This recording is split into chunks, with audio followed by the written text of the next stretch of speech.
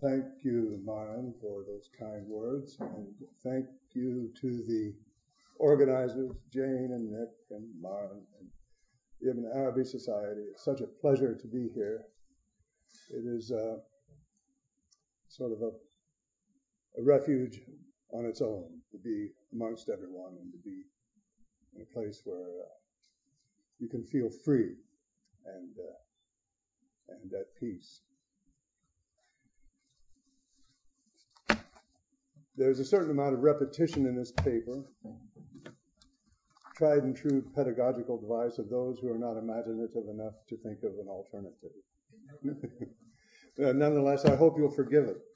And I will read, and I'll try to make that as entertaining as I can. Ibn Arabi's legacy and role in the contemporary world is multiple. One is as a transmitter, teacher, and interpreter of the Quran to numberless people who would never have encountered it otherwise. In this vastly incomplete presentation, there will be a brief survey of what Ibn Arabi and the Quran have to say about walaya, friendship, and the wali, awliya, friends, and then a general discussion of the way in which friendship functions and circulates both in Ibn Arabi's body of work and in the cosmos. The starting point for understanding the Quran for Ibn Arabi is, of course, the imitation of the Prophet Muhammad, upon whom be God's blessing and peace. Such an imitation of Muhammad is an act of love and quest for intimacy, another word for walaya, or friendship. Such an imitation can and frequently does produce a blurring, or perhaps better, rhyming of identities.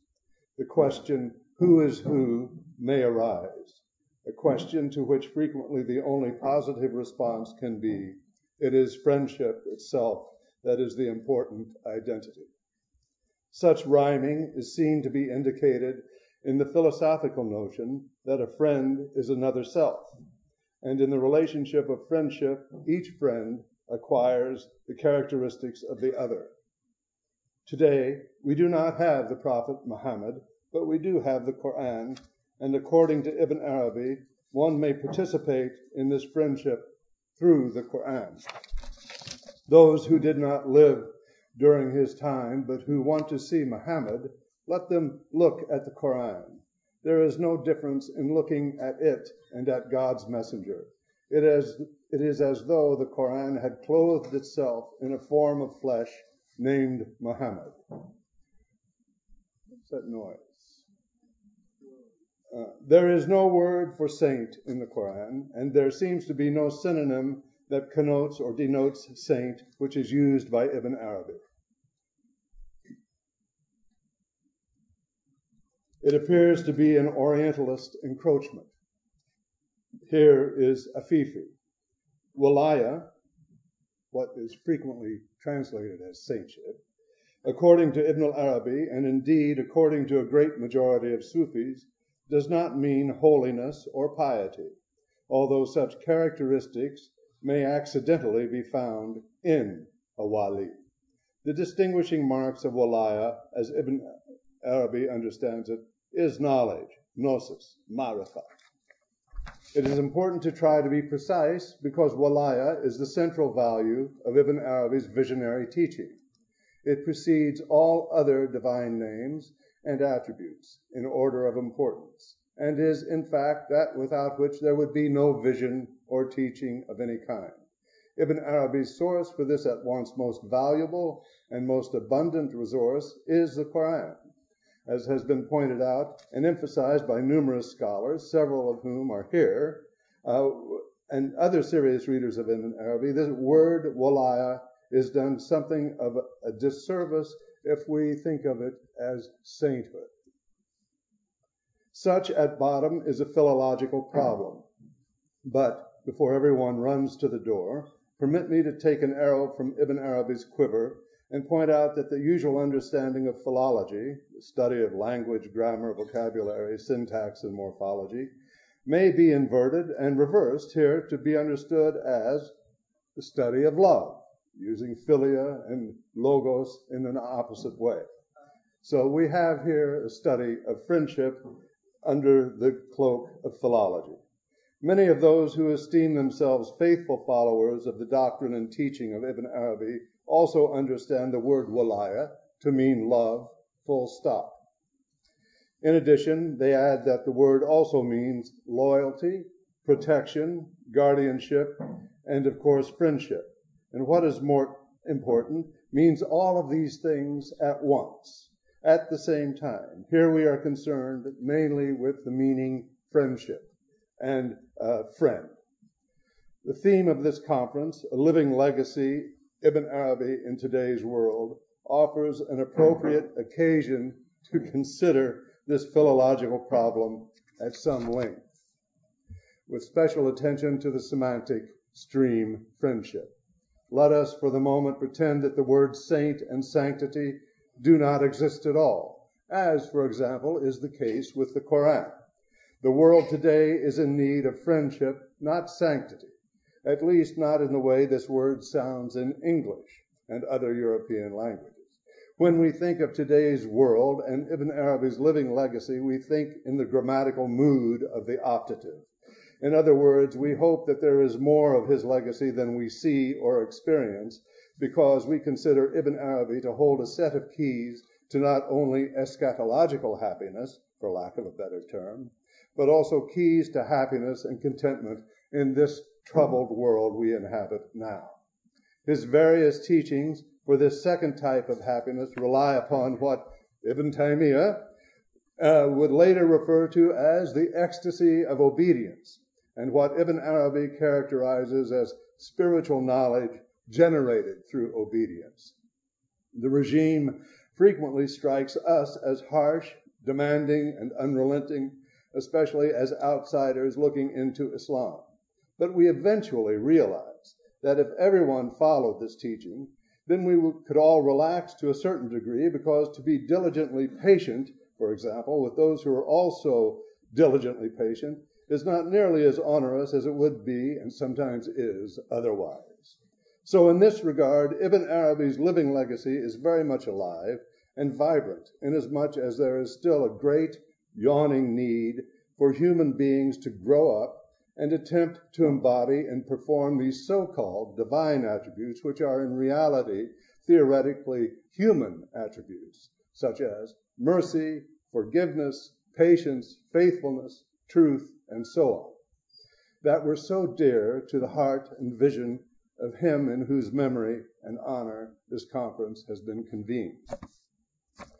Again, the world today suffers from numerous economic, social, spiritual, ecological dislocations and imbalances. Western post-Enlightenment discussions of friendship, apart from being very rare, tend to remain in the key of the secular, a nearly useless word which will not be mentioned again.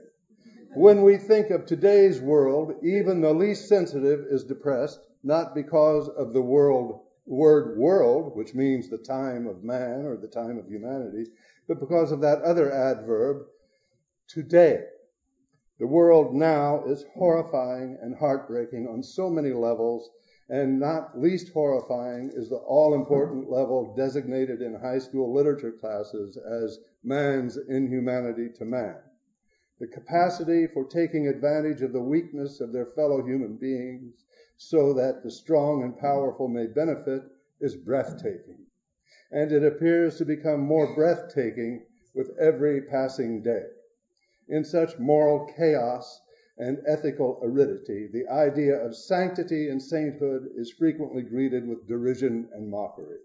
Indeed, all of us, it seems, have had quite enough sanctity. Thank you very much. Its models and its project appear not to have come close to assuaging the problem of happiness, justice, fairness here in the sublunar realm, however much they may have succeeded in the eschatological instance. So, the purpose here is to think of walaya as friendship, to note its origin in the Quran, a brief history of its technical usage, and to find, with the help of Ibn Arabi's living legacy, his writings and his thought, its inexhaustible wellspring, which according to this legacy is perpetually and endlessly renewing itself through the spiritual and contrological calculus of the more one takes, the more there is. The most important study of Walaya in Ibn Arabi is, of course, the incomparable book by Michel Chodkiewicz. As he says there, it may well be that Ibn Arabi actually spoke of nothing other than friendship, Walaya. This is what he says. It would not be untrue to say that in one sense, Ibn Arabi, from the first to the last line of his work, never spoke of anything other than friendship.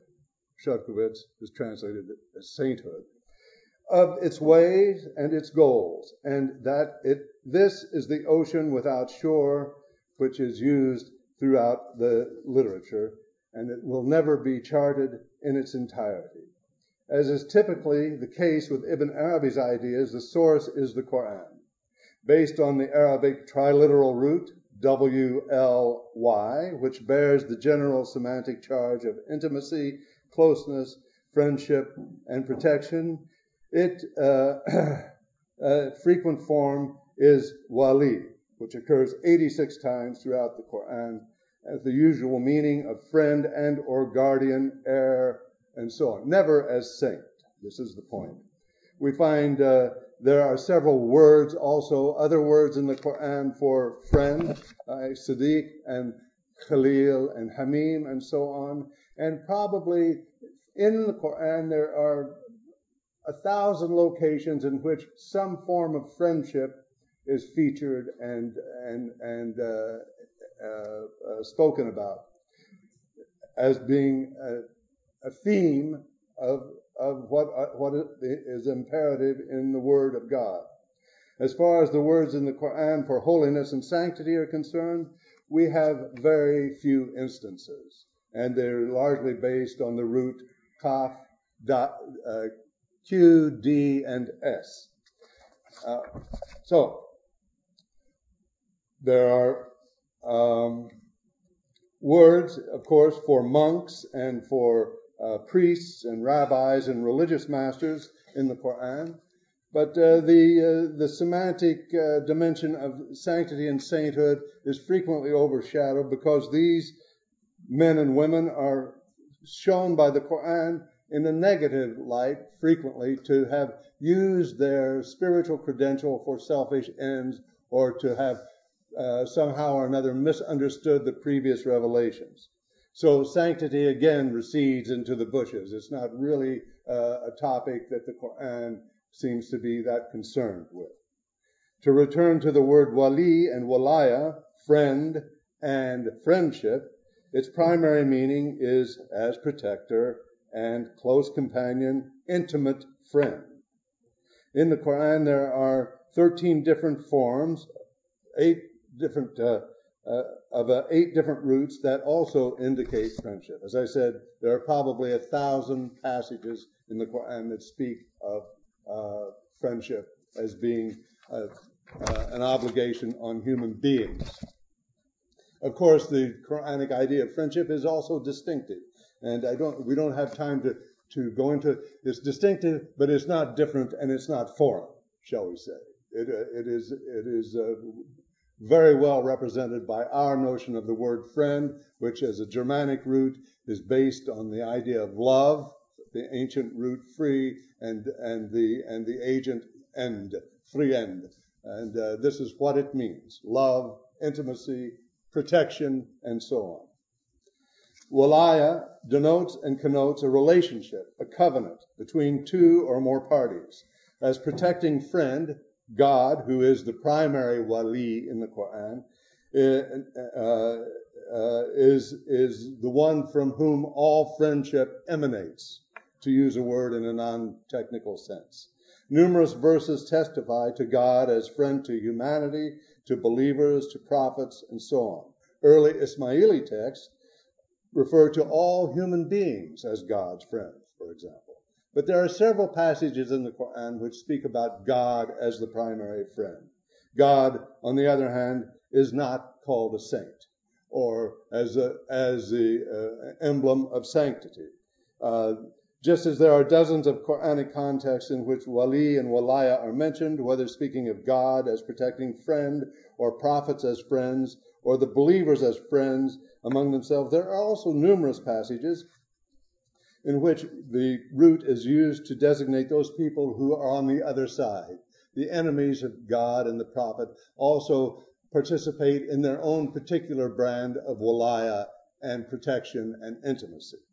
So it is a general idea for closeness and protection and mutuality. In sum, friendship is a distinctive theme of the Quran, and as is the case of other distinctive themes in the Quran, this one becomes distinctively Quranic.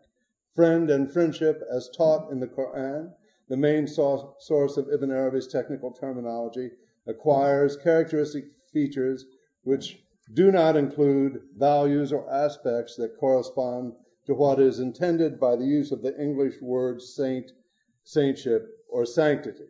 While the Quran is full of references to friends and friendship, it is not possible to find in it a cognate word for saint.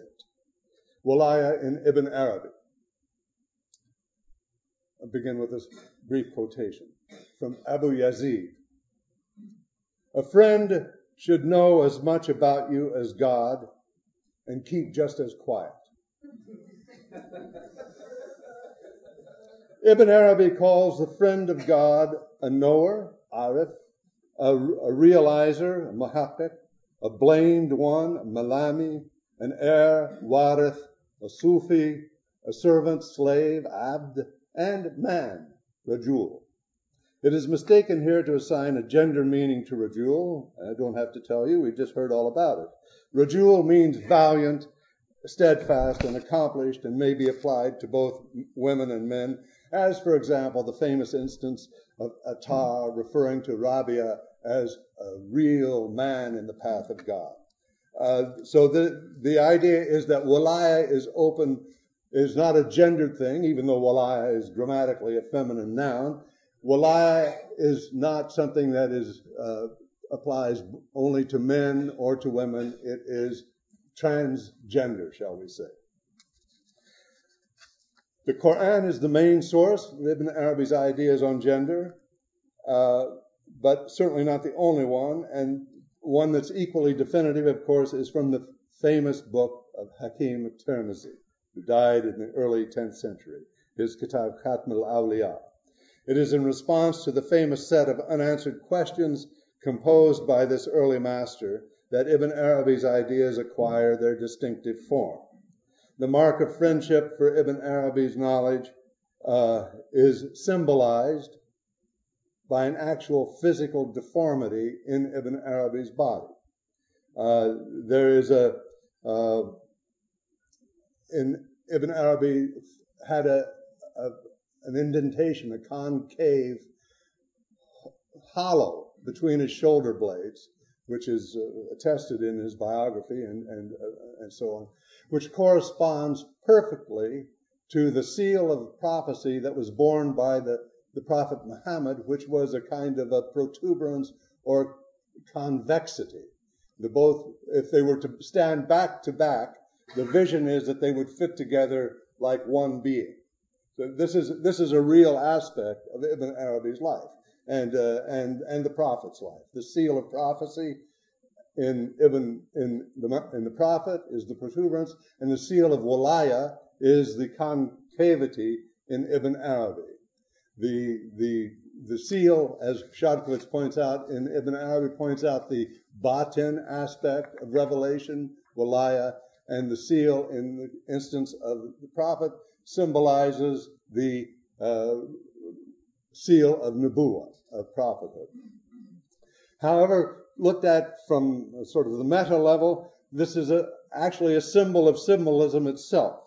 It is made more acute by this physical deformity, but the point is it's a perfect occurrence of the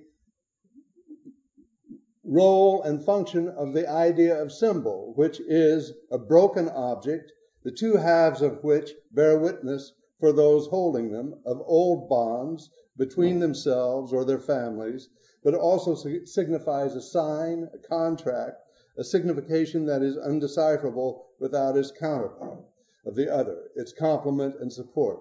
This word symbol comes from the Greek cultural practice of using a broken disc that you would give to one party and the other party would hold it and they would fit together perfectly, and thus establishing credential and identity. A bit like Professor Morris's broken hearts, you might wish to think. The fitting together of a symbol is shared by God and creatures. The world was not created in vain. It is not an illusion. It is a theater of theophanies, of divine self-manifestation. It displays the hidden treasure to which God compares himself in a Hadith Qudsi. It is the place where one acquires that other half of the knowledge of God, which is the essence of sainthood. The marks of walaya, knowledge, and the physical seals on the persons of both Ibn Arabi and the Prophet Muhammad have resonance with another set of symbols and metaphors in Ibn Arabi's vision of friendship. And this section is called The Alphabet of Prophets, Islamic Cosmopolitanism, and Universality. We sent not a messenger except to teach in the language of his own people in order to make things clear to them. Quran, Surah 14, verse 4. The Fusus al-Hikam is Ibn Arabi's last major writing, and we may assume his most mature work, one in which we may expect to find his teachings on friendship in their most finished form. The Fusus is essentially an extended essay in prophetology, based firmly on the Quran. The main thrust is encapsulated in the title of the work, where the guiding metaphor is one from the art and craft of jewelry, namely the setting of a gemstone in a ring. A ring, by the way, may also be called a fas, or khatam, for that matter, a coincidence we may assume was not entirely accidental.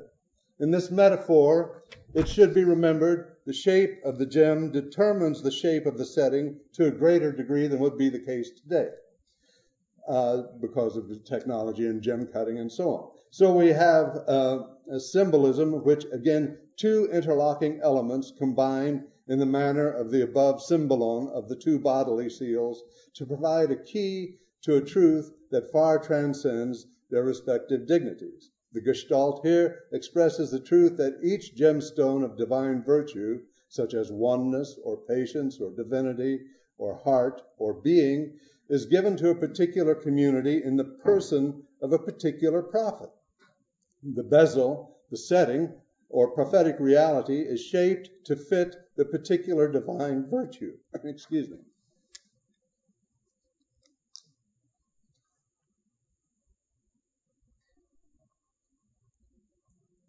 We may also assume that the bezel or prophet is also shaped by his particular historical, linguistic, and cultural circumstance.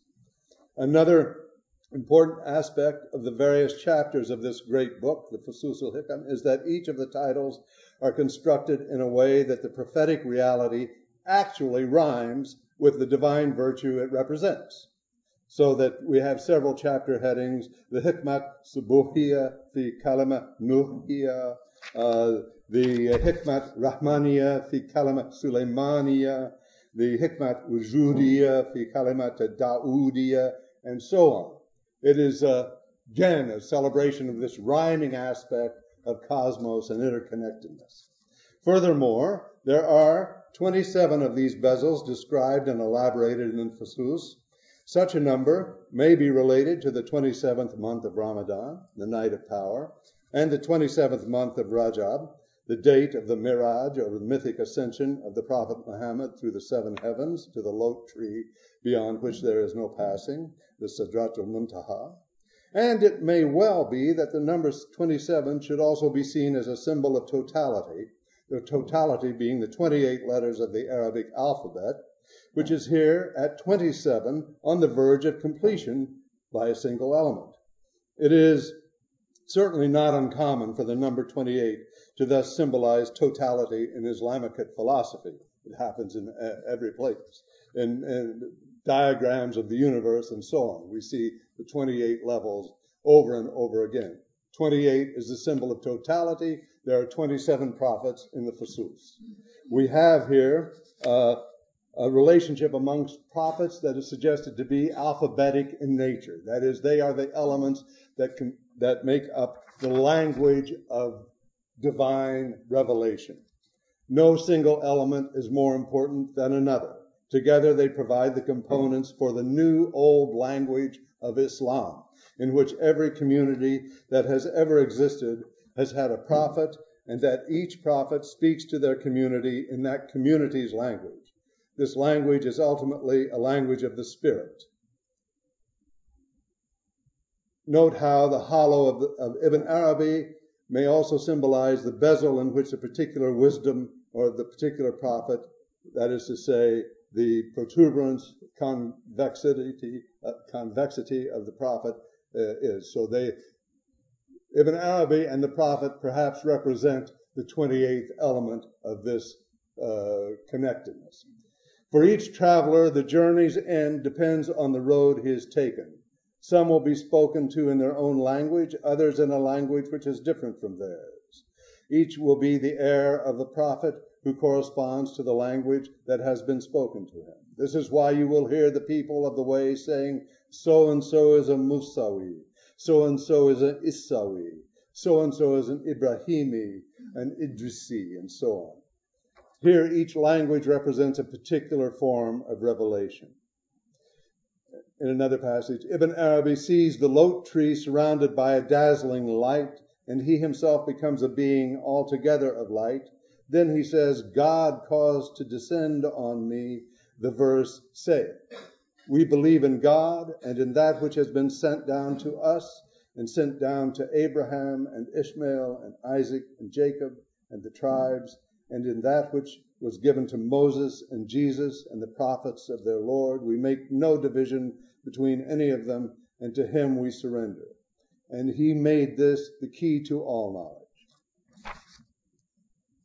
The Mohammedan community, I'm quoting Shodkovitz now, the Mohammedan community in the person of its saints and at any given moment in its history simultaneously recapitulates the wisdoms contained in the successive prophetic revelations which have taken place since the start of the human cycle, and the modes of spiritual realization which correspond to them. The superiority of Islam and Muhammad, frequently emphasized by Ibn Arabi, should not surprise us. It resides in the simple fact that it is only through this Islamic Mohammedan teaching, which is only taught by Islam and Muhammad, that we can actually observe such universality, a universality which in time developed into a distinctive and impressive Islamic cosmopolitanism, but which until the time of Muhammad had simply not existed, had not been a perspective available to members of the human race. The alphabet of prophets remains very important in Ibn Arabi's teachings about Walaya. Each prophet is a bearer of Walaya, of friendship. This does not mean only those comparatively few 27 prophets mentioned in the Quran or the Fusus. The alphabet of prophets in the Fusus is analogous to the alphabet of letters. It is a symbol of totality. But we all know that there are many more sounds than the 28 or 29 that are told about in the Islamic tradition itself, and that there are many more prophets than 27, 25, or 26. Thus, the Islamic tradition modulated the discrepancy by postulating 124,000 prophets. The alphabet of prophets is construed for us by Ibn Arabi, building on the classical tales of the prophets, which in turn take their inspiration from the prophetology of the Quran itself. There is a structure to this friendship, frequently referred to as a hierarchy. The basic features of the various offices make up the structure. So after God and the prophets, the structure is familiar to us all. There is the Kutub, there are the 2 Imams of the Kutub, there are the 4 Autad, there are the 7 Abdal, there are the 12 Nuqaba, there are the 8 Nujaba, there is a Hawari, there are 40 Rajabiyun, and in several of the modalities, as Shodkovitz says, chapter 73 of the Futuhat lists 84 classes of spiritual human, 35 of which have the constant number of 589. according to 49 categories named afterwards, represent different types and degrees of friendship. In addition, there are 70,000 angels and the heirs of the 124,000 prophets. Several of these modalities, in fact, can be possessed concurrently, and the attainment of a certain degree implies that he who has attained is eminently in possession of the levels below. If we add to these various parameters those which are furnished by the typology of the prophetic heritage described earlier, we arrive at a combination of inexhaustible richness, a richness of friendship, of walaya, of intimacy, of protection, of mutuality, of loyalty, of faithfulness. Finally, Ibn Arabi distinguishes between two types of walaya. One, the more general sense, which can be applied to all people, all believers, and another in which it applies to the elite, these officers that I have just mentioned. There are numerous reports from the Prophet and numerous statements from Ibn Arabi and other spiritual masters of Islam which strongly indicate that the most noble, the most accomplished of the friends of God are also unknown, anonymous, and inconspicuous. There is no time now to go through these numerous hadith. We will look at some in the workshop. But for now, one or two will suffice. The servants whom God loves best are the pious and the hidden. When they are away, no one misses them. When they are present, they are ignored. These are the imams of good guidance and the torches of knowledge. The malamiya are the spiritual men, rijal, who have received the highest degree of sainthood. There is nothing higher than them except the station of prophecy. Their station is the one referred to as the station of proximity. No miracles are ascribed to them. They are not admired, because in the eyes of men they are not distinguished by behavior which is ostensibly virtuous. They are the hidden ones, the pure ones, the ones in this world who are sure and sound and concealed among men. They are the solitary ones. How exactly is this invisible state administered? Ibn Sina told us that love or desire, ishq, is the magnetic power that holds the cosmos together and everything else. Walaya is loving friendship, but it is not ishq. It may also hold the world together through a force other than magnetism, and for which I cannot think of a name at the moment, apart from the Arabic word sarayan, or sariya, which means current, flux, circulation, emanation, permeation, and penetration. It is an idea frequently found throughout the Futuhat, 114 times, and also in the Fusus. Izutsu wrote, for example, that the perfect man is the person who is fully aware of the permeation of the real in all aspects of reality. Permeation, sarayan. Since in him the permeation of the real in all reality reaches its highest degree. Walaya is a natural feature of this interconnectedness of being through divinity, which posits that the divine ipseity, this huwiya, the identity of God, is diffused through all manifested beings, and within all beings God has a face which is his own. Thus it would seem that the members of this invisible bureau of friendship are key instruments in the circulation of walaya throughout the world, throughout the cosmos. They are the veins of the body of the world through which divine friendship circulates. Such circulation is symbolized in the circumambulation, for example, of the Kaaba, and explains how the pole, the qutb, is connected to everything in the world. The pole is both the center of the circle of the universe and its circumference. He is the mirror of God and the pivot of the world. He is bound by subtle links to the hearts of all created things and brings good and evil. Here we have a characteristic example of reversal or paradox in which what is eternal and stable is really mutability, flux, and movement. Heraclitus would be pleased. He would also be pleased because through such permeation and constant flow, all of the various oppositions are resolved, dissolved, and even reversed. In short, the fearful symmetry of our lives is shown to be ephemeral, while the substance of our lives, walaya, is shown to be timeless, as Ibn Arabi says about one of the stations of the path. If you do not stop at that point, you will come to know the rules of taking and giving, of contraction and expansion, and you will learn how to preserve the heart from consuming itself to death. You will also see that all paths go in a circle, and not one is straight. So the straight path is circular. It is the path of Sarayan. To close this section, I will quote from a 14th century follower of Ibn Arabi, speaking on a related topic. He happened to be from the Shi'i version of Islam, but he was a devout reader of Ibn Arabi. The perfect man is God's word, and God's light, and God's spirit, and God's veil. This reality flows through the cosmos, Sarayan, just as the point of the pen flows through and permeates all the letters of the alphabet, or the way in which the idea of one flows through and permeates all numbers, or the way in which the letter Aleph flows through all the words, and the way the most holy name, I'm apparently done, the most holy name circulates and permeates all the names. Thus, friendship is a lot like water. And like water, it is an ecological concern. It is generally transparent and unobtrusive, especially as an object of study.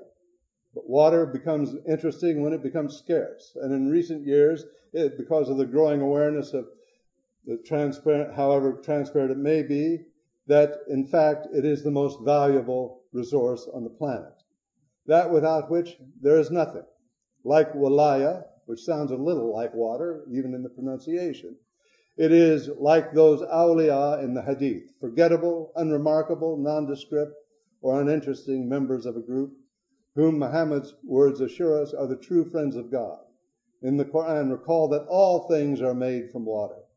The Shadkowitz employs a metaphor that is more than a metaphor when he says of the special charisma that is the legacy of Ibn Arabi in our world today. Hence, the Khirqa Akbariya, whose course, like that of an underground river, may suddenly surface for a while in the light of day and leave the imprint of Ibn Arabi on one of the branches of an existing tariqah. I will skip to my last page. Thus, we have in all its hierarchical and architectonic glory an invulnerable institution of love, guardianship, protection, and friendship in constant motion. One cannot resist speculating whether this invulnerability is intimately dependent upon invisibility. Whatever the case may be, it is clear that we have a distinctive and benevolent version of what in recent years has come to be called a deep state, Darin Devlet. I trust that Ibn Arabi will forgive the mention of this sinister and cynical feature of modern political culture in the service of the important insight that just because an institution is cloaked and invisible does not mean that it is inconsequential, feckless, or of no purpose, and that a deep state of the type we are suggesting would seem to be a divinely ordained counterpart and antidote. Should it not occupy the energies, thoughts, prayers, and hearts of all those thoughtful, concerned, and perhaps even visible souls who dwell on earth in these difficult and barbaric times? For the vision of such a deep and indestructible refuge of divine mercy and love, we are in the eternal debt of Sheikh al-Akbar, who through his own spiritual struggle and accomplishment has bequeathed to us a refuge, a Dar al-Amna, through which Walaya flows and illumines and will continue to do so as long as the cosmos exists. The partisans of Walaya are legion, even if we are not sure who they are. But being not sure who they are does not impinge upon the agency or efficacy of Walaya, which, like water, cannot bestow and enhance life, being in fact synonymous with it. Thus it may happen that we chance upon such a noble soul from time to time, one who immediately causes us to think of the luminous reality from which we all acquire being and to be grateful for it. Permit me to close with this brief passage from Muhammad Asad's classic Road to Mecca. It's called The Life Awakening.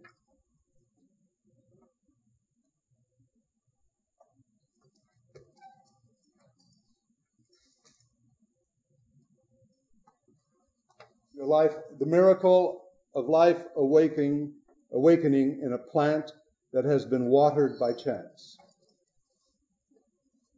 We had stopped for our noon prayer. As I washed from a water skin, a few drops spilled over a dried up tuft of grass at my feet. A miserable little plant, yellow and withered and lifeless under the harsh rays of the sun. But as the water trickled over it, a shiver went through the shriveled blades, and I saw how they slowly, tremblingly unfolded. A few more drops, and the little blades moved and curled, and then straightened themselves slowly, hesitantly, trembling. I held my breath as I poured more water. It moved more quickly, more violently, as if some hidden force were pushing it out of its dream of death. Its blades contracted and expanded like the arms of a starfish, seemingly overwhelmed by a shy, irrepressible delirium. And thus life re-entered victoriously what a moment ago had been as dead. Entered it visibly, passionately, overpowering, and beyond understanding in its majesty. Thank you.